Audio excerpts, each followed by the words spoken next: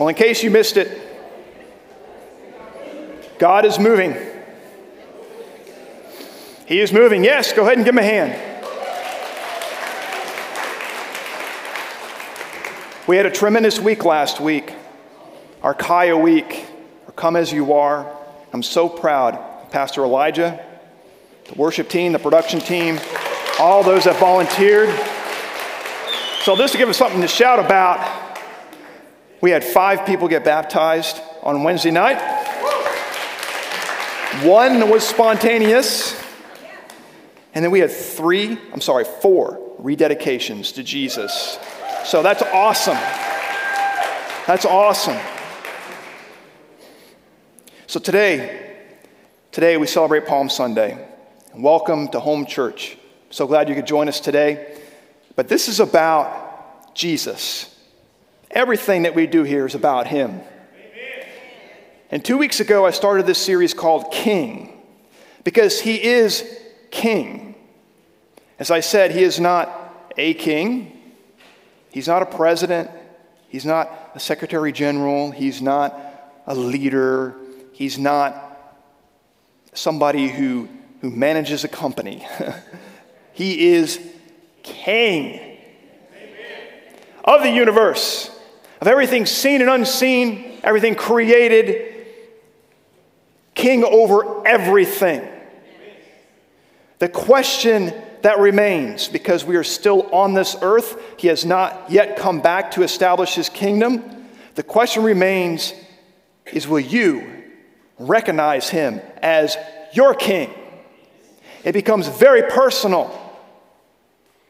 And so 2 weeks ago, we talked about how he is king prophesied 1,000 years or more before he was even born.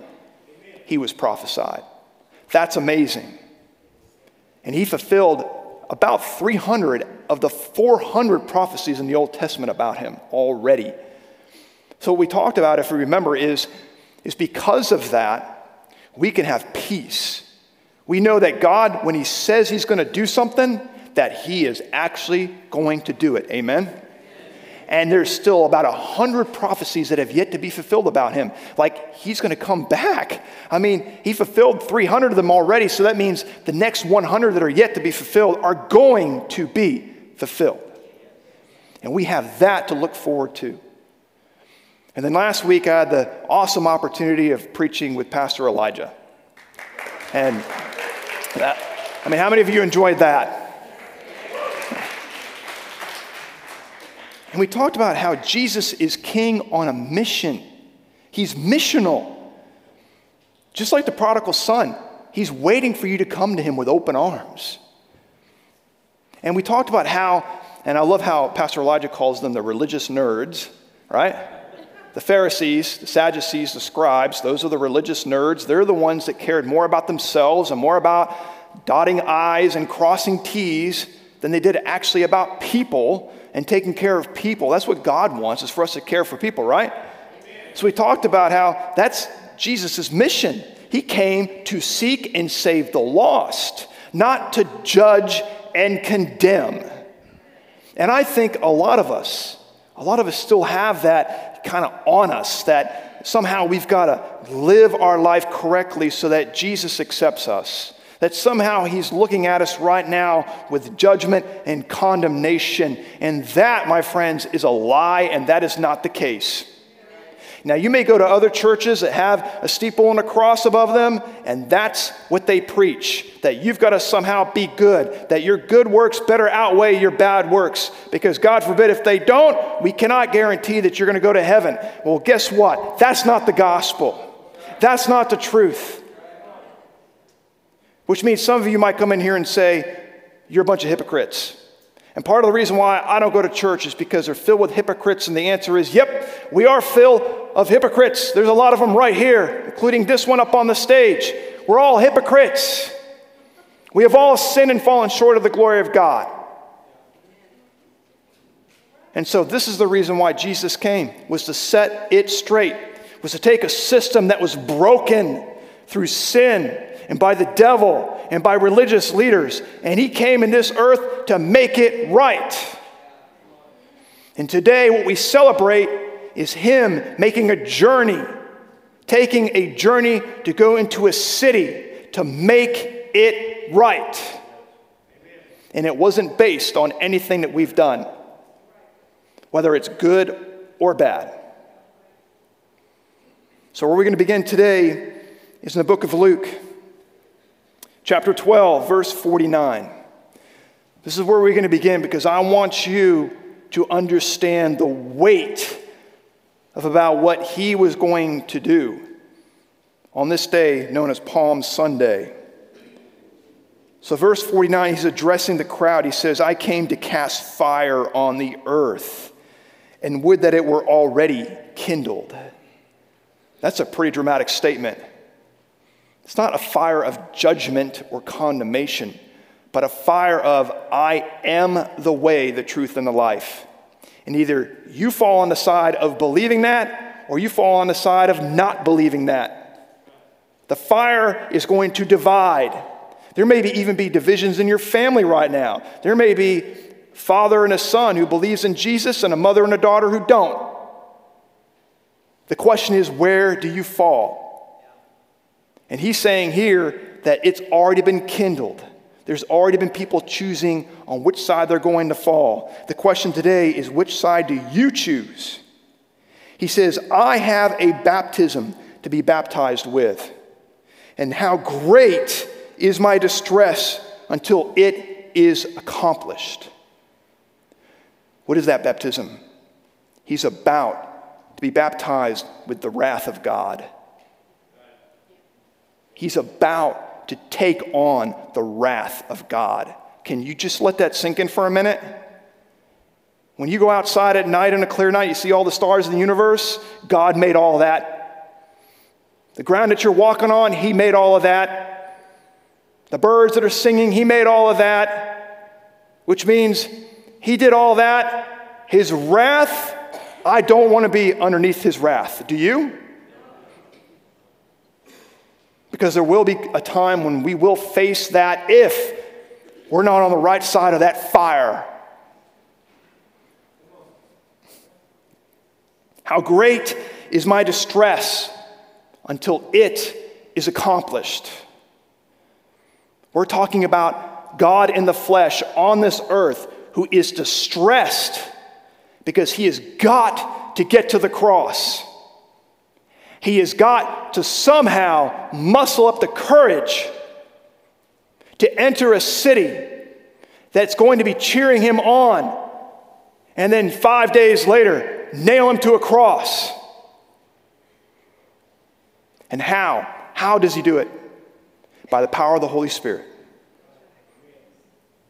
The same Holy Spirit that drove him into the wilderness when he was baptized, which we're going to baptize some people today. Praise God. That same Holy Spirit that gave him that unction to go and confront the devil one-on-one, mano a mano. It's the same Holy Spirit that's driving him to the cross, that at this moment, months before he used to be crucified, he's telling his disciples, I am greatly distressed. He's being driven. He knows the mission. And who does he have on his mind and on his heart? Every one of us. Amen. If everybody would please turn to Matthew. Matthew chapter 20. I'm always interested in what happens before we have this tremendous moment.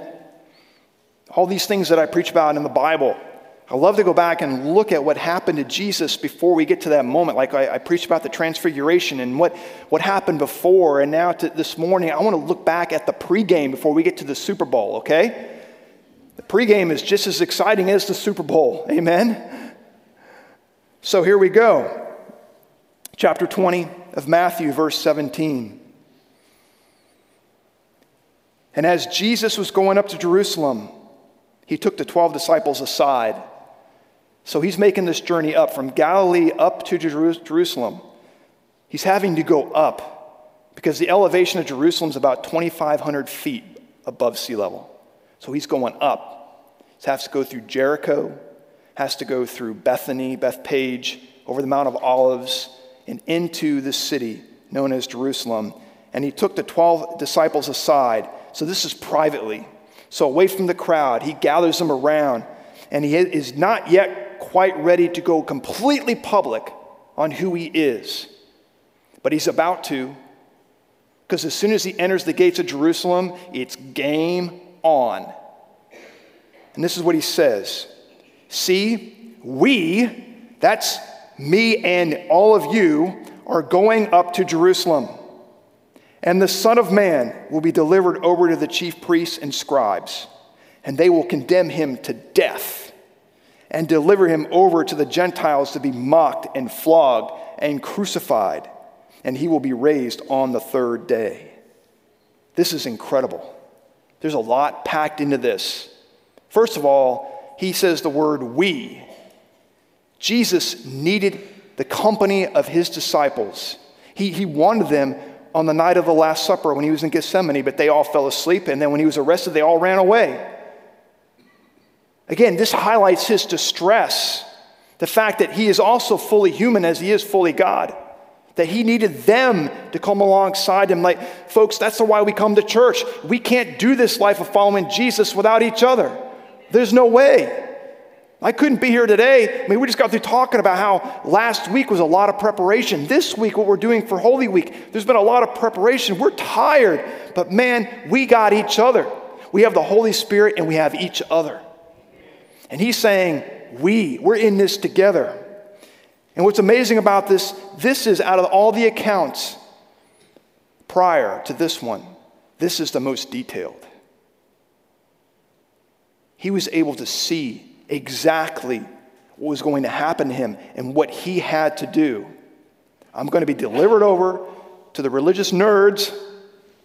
I'm going to be mocked. I'm going to be flogged. I'm going to be crucified. And then on the third day, I'm going to be raised from the dead. This is God spelling it out specifically what he had to accomplish. So from this moment, we're about to transition from somewhat private to going all in public. I'm going to tell everybody who I am. And he's getting closer to Jerusalem. So before he does that, here comes the mother of the sons of Zebedee in verse 20. So this is James and John's mother. And this is what happens. She came up to him with her sons.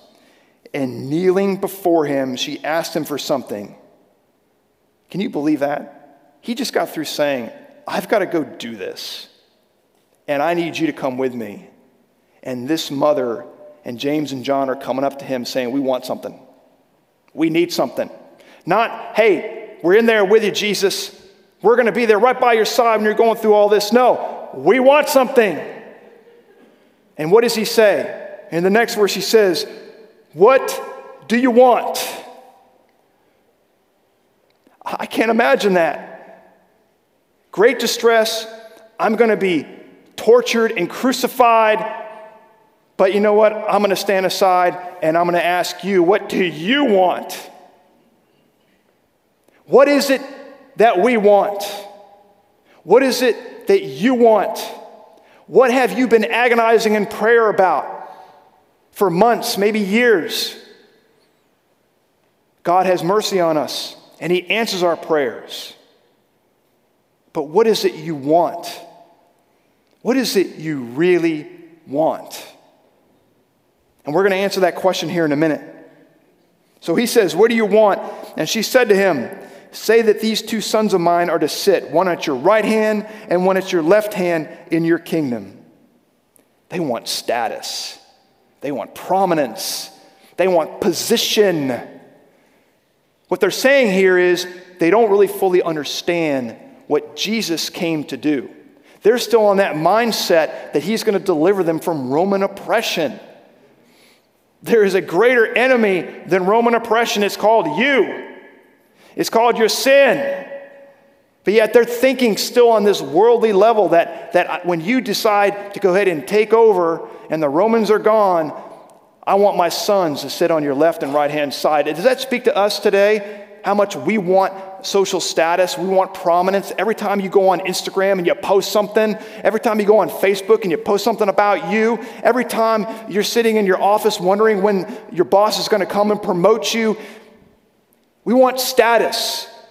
We hunger for that. I used to be there. I worked for a corporation where they fed that. They paid me for performance. And I wanted to climb that corporate ladder. That's what I wanted.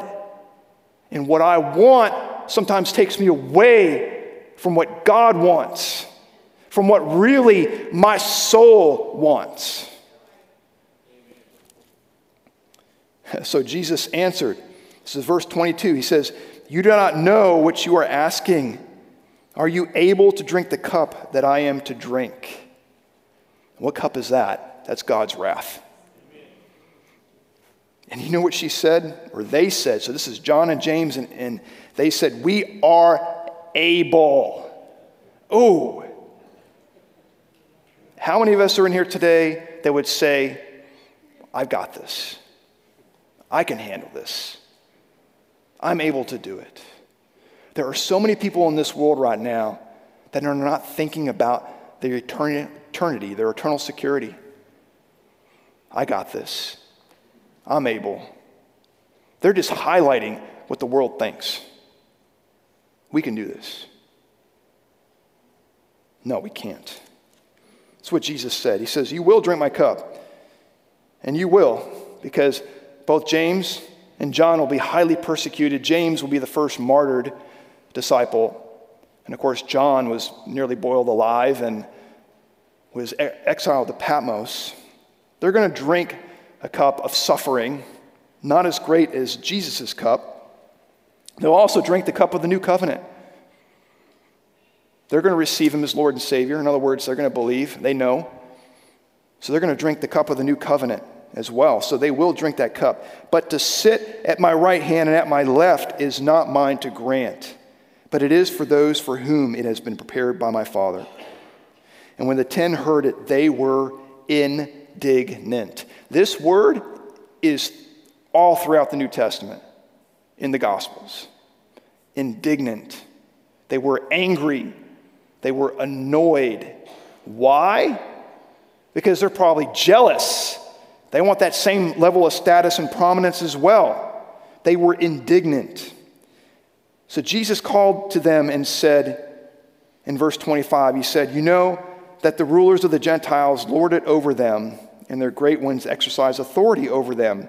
It shall not be so among you, but whoever should be great among you must be your servant, and whoever would be first among you must be your slave. And even as the Son of Man came not to be served, but to serve, and to give his life as a ransom for many." There's our missional king, and there is our King of Kings. Amen. He's defining what it means to be in Christ, to serve God. But for him, he's given us the example, the way of how to lead and to love people. He is defining or redefining what king means. This is not a king that's going to lord over and rule you with an iron fist. This is a king who comes to serve and to give his life for a ransom of many.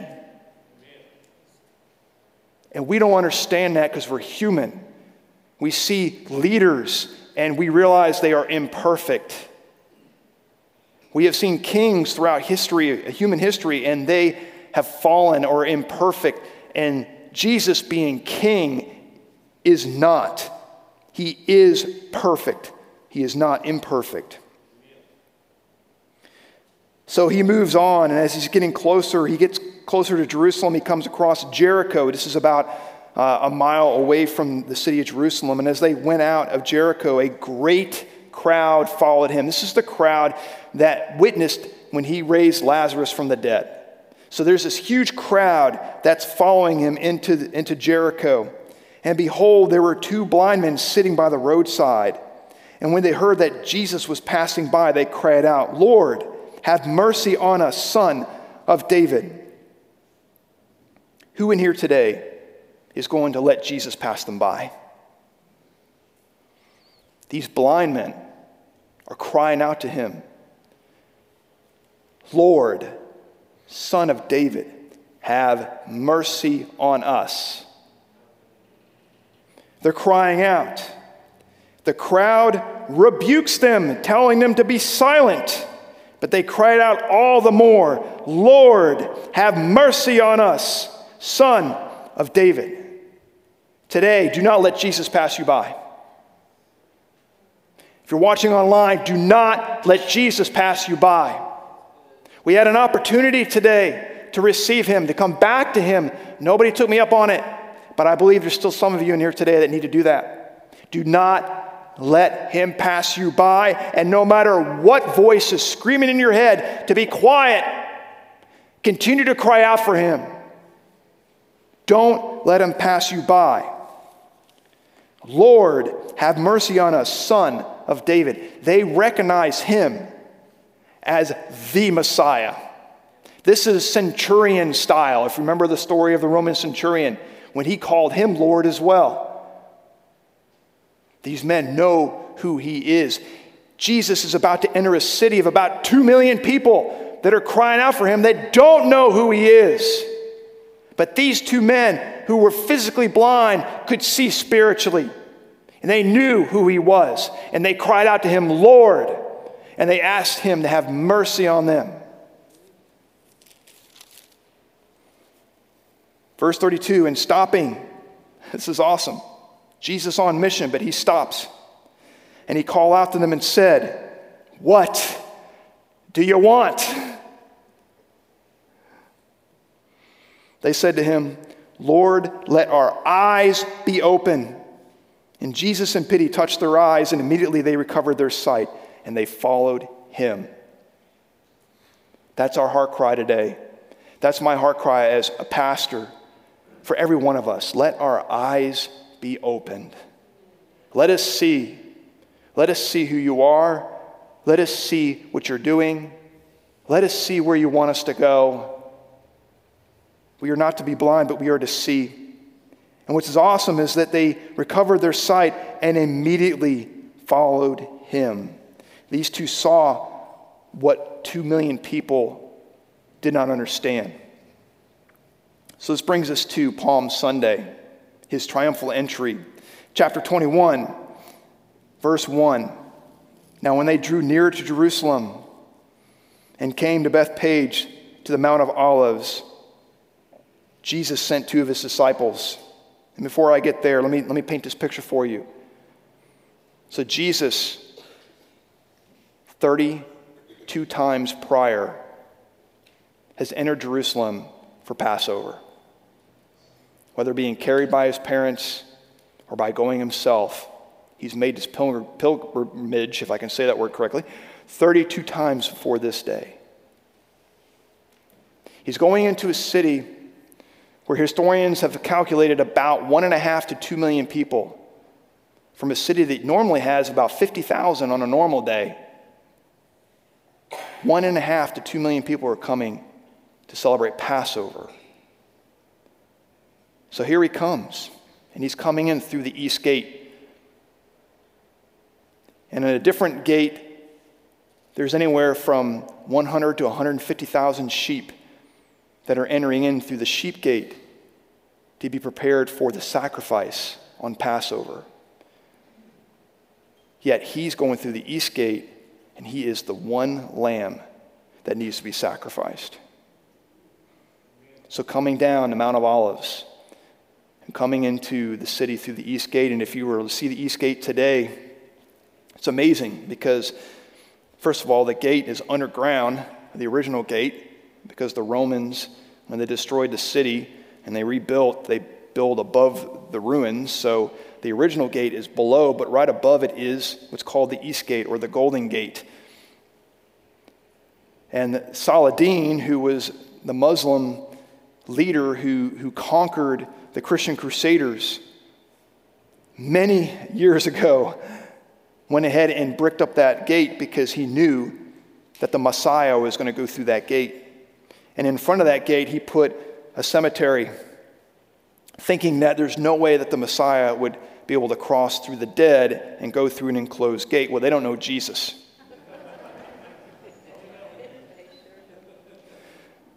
And so when he does come back, he will come back on the Mount of Olives, and he will take this same path. And I'm telling you, graveyard and a bricked up gate is not going to keep him out. So here he comes, and I'm just amazed because some of you who know me well, if I'm on mission, if I've got something going on, sometimes it's hard for me to stop and take the time to listen. And with him, he did that on 2 occasions. One for a selfish need, and one, I believe, was a genuine need because the Bible says he had pity on the blind men. But he still attended to those needs, all knowing that when he goes through that gate, all eternity is going to be changed. So he enters, and all these people are there. And this is where we pick up. Verse 2. He tells his 2 disciples, "Go into the village in front of you, and immediately you will find a donkey tied and a colt with her. Untie them and bring them to me. If anyone says anything to you, you shall say," the who? The Lord needs them, and he will send them at once. This took place to fulfill what was spoken by the prophet, saying, "Say to the daughter of Zion, behold, your king coming to you, humble and mounted on a donkey and on a colt, the foal of a beast of burden." This is out of Zechariah chapter 9, verse 9. This was about 500 years before Jesus was born. This was prophesied this very moment. So not only do we have Jesus tending to the needs of people as he was in great distress to accomplish his mission, but he's also mindful of the word and how he has got to fulfill these prophecies. And he remembered this, and the disciples went. And this is where it says in verse 6, it says, the disciples went and did as Jesus had directed them. In verse 7, they brought the donkey and the colt and put on them their cloaks, and he sat on them. Donkey.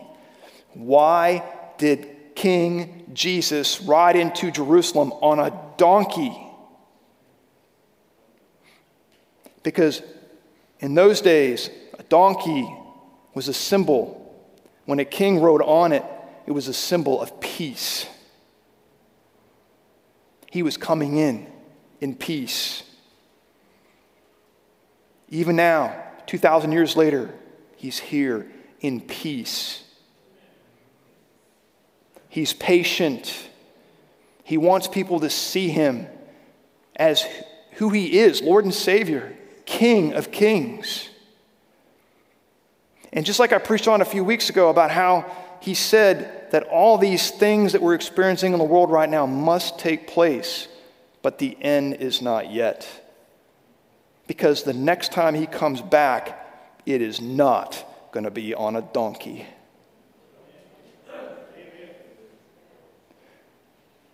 Revelation chapter 19. And yes, I am going to read this. The rider on a white horse. Then I saw heaven open, and behold, a white horse. This is a horse for a warrior. When you see the white horse and him on it, it's too late. The one sitting on it is called Faithful and True, and in righteousness he judges and makes war. His eyes are like a flame of fire, and on his head are many diadems. And he has a name written that no one knows but himself. He is clothed in a robe dipped in blood, and the name by which he is called is the Word of God. And the armies of heaven, arrayed in fine linen, white and pure, were following him on white horses. Here's something really cool. If you accept him today, guess what? You're going to be part of that army on a white horse. And I can't ride a horse. And I think I'm even allergic to a horse, but on that day, I'm not going to be. Oh my gosh. I I have sat and I have prayed about that moment and I've meditated on it. And let me tell you something, it's going to be amazing. And from his mouth comes a sharp sword with which to strike down the nations. And he will rule them with a rod of iron. He will tread the winepress of the fury of the wrath of God the Almighty. There is no more mercy at this time. It's all wrath. And on his robe and on his thigh, for those of you that don't like tattoos, listen to this. He has a name written, King of Kings, Lord of Lords. Today, we recognize him, Palm Sunday, entering Jerusalem on a donkey, coming in peace as our King of Kings, Lord of Lords. It's now or never. Because when he comes back on that horse, it's too late.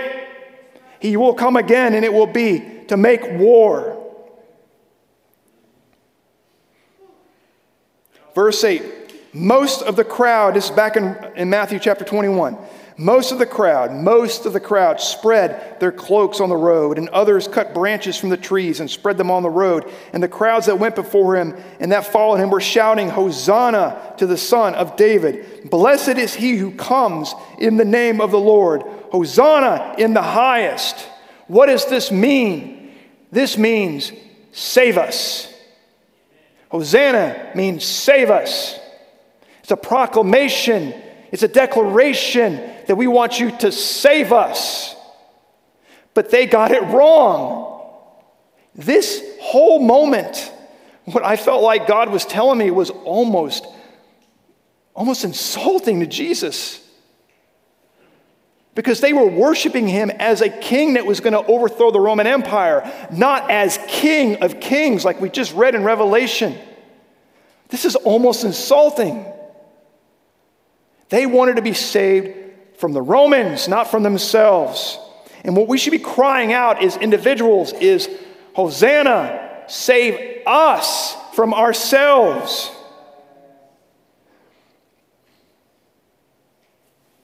In verse 10, when he entered Jerusalem, the whole city was stirred. And they were saying, who is this? There's your proof. They didn't know who he was. Who is this? And the crowd said, this is the prophet Jesus from Nazareth of Galilee. Prophet. Back in the day when I was traveling a lot, I flew a lot, and I flew in and out of Chicago O'Hare quite a bit. And I'll never forget this. For some reason, I needed not a limousine, but a car to pick me up because I needed to get into the city to meet up with somebody. And so that person had a car sent to me. And the driver who was driving that car was from the Palestinian territory. And he started speaking Arabic to me, and I was just like, hi. And he's like, I'm sorry, you're not Arabic? And I said, no. He goes, you're not Muslim? And I said, no. He goes, well, you look like it. So everybody laugh. Get your laugh out right now. Yep. Yes, I was that guy on 9/11. After 9/11, I was always pulled aside for random searches. That's me. So he says, you look like one of my brothers. He goes, if you came with me back to the Palestinian territory and not open your mouth, people would think you're one of us. Like, oh, interesting. And I don't even remember how we got on the topic, but we started talking about Jesus. And because I told him, I said, no, I'm Christian. Because he asked me, that's right, he asked me if I was Muslim, and I said, no, I'm Christian. And I told him what that meant. I told him the gospel. And he was like, we don't believe that. And I'm like, well, what do you believe? I mean, what do you say about Jesus? And he said, he's just a prophet. That's what we believe. A good teacher and a prophet. Saying exactly what all of these people, the entire city that was stirred up, was saying.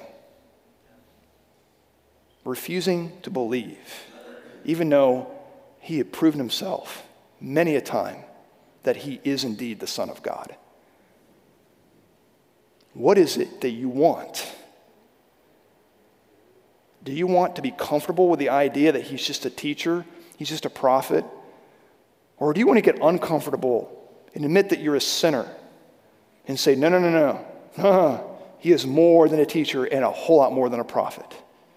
He is the Son of God. Because this was what happens, and this is his response to people saying, well, we don't know who he is. Oh, he's just a prophet. His response was this. He gets off his donkey, and then he enters the temple, verse 12. And he drove out all who sold and bought in the temple. And he overturned the tables of the money changers and the seats of those who sold pigeons. And he said to them, it is written, my house shall be called a house of prayer, but you make it a den of robbers. You know what Jesus is doing here? He is setting up shop. For the next few days, he is going to be confronting the religious nerds. He is going to be very open and honest about who he is and why he came. He is going to go toe-to-toe with all the learned ones, the Pharisees, the scribes, the Sadducees. And right in front of them, he is going to heal many people. Because it says in verse 14, the blind and the lame came to him in the temple, but he healed them. But when the chief priests and the scribes saw the wonderful things that he did, and the children crying out in the temple, Hosanna to the Son of David, they were indignant. There is that stinking word again. Why? He's healing people. He is showing them that he is God right in front of them. The words that he has spoken to them, they're like, I've never heard someone speak on such authority as he has. Yet they were indignant because they were more concerned about themselves than about anybody else. Highlighting our condition as human beings. When it all boils down to it, we're more concerned about us than anybody else. They were indignant. And they said to him, do you hear what these people are saying? They realize, these people really, what they're saying is, this is the Messiah. This is God. They're trying to correct him. Correct these people. They shouldn't be saying this. And Jesus said to them, yes. In other words, yeah, I hear it. Have you never read, out of the mouth of infants and nursing babies, you have prepared praise? This is in reference to Psalm chapter 8, verse 2, where David is praising the Messiah.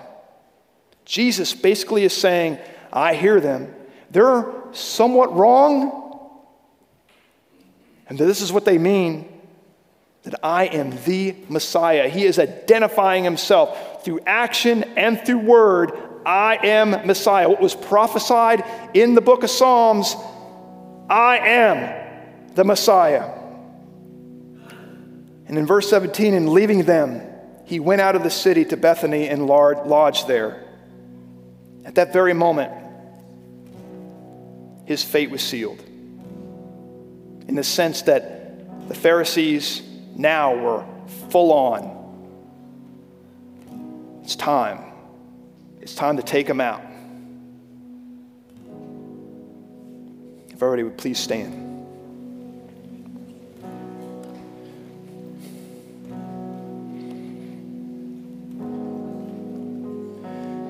As I meditate on what we've read today together, and as we'll be gone through together, verse by verse, what I continually try to do, and I ask you to do this too when you read the Bible, when you read especially the gospel accounts, I ask you to feel the emotion. What Jesus went through was just unreal. The emotion, the journey just to get to Jerusalem.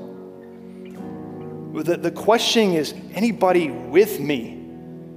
As I go through this, as I'm about to go through this, will there anybody be with me? The feeling of entering a place where every one of those people that are yelling out at him need to be saved, yet they don't know who he is. the feeling of being alone. He knew God, the Father, was with him. But how many of us know that, yet we still feel alone because there's nobody there to support us? Palm Sunday, it's not about palm branches. It's not about us dressing up, getting ready for Resurrection Day next week. Easter eggs, bunnies, rushing to the store before, because of COVID, everything is out, so we got to rush to the store and get what we need. About preparing for dinner on Sunday with a family. No, it's about our King, who is God, who's going to a Roman cross so that our sins would be forgiven. And it's a very sobering thought. And today, as we are crying out to God with our needs, what Jesus is asking is the same question he asked the mother of James and John, the same question that he asked the blind men. What do you really want?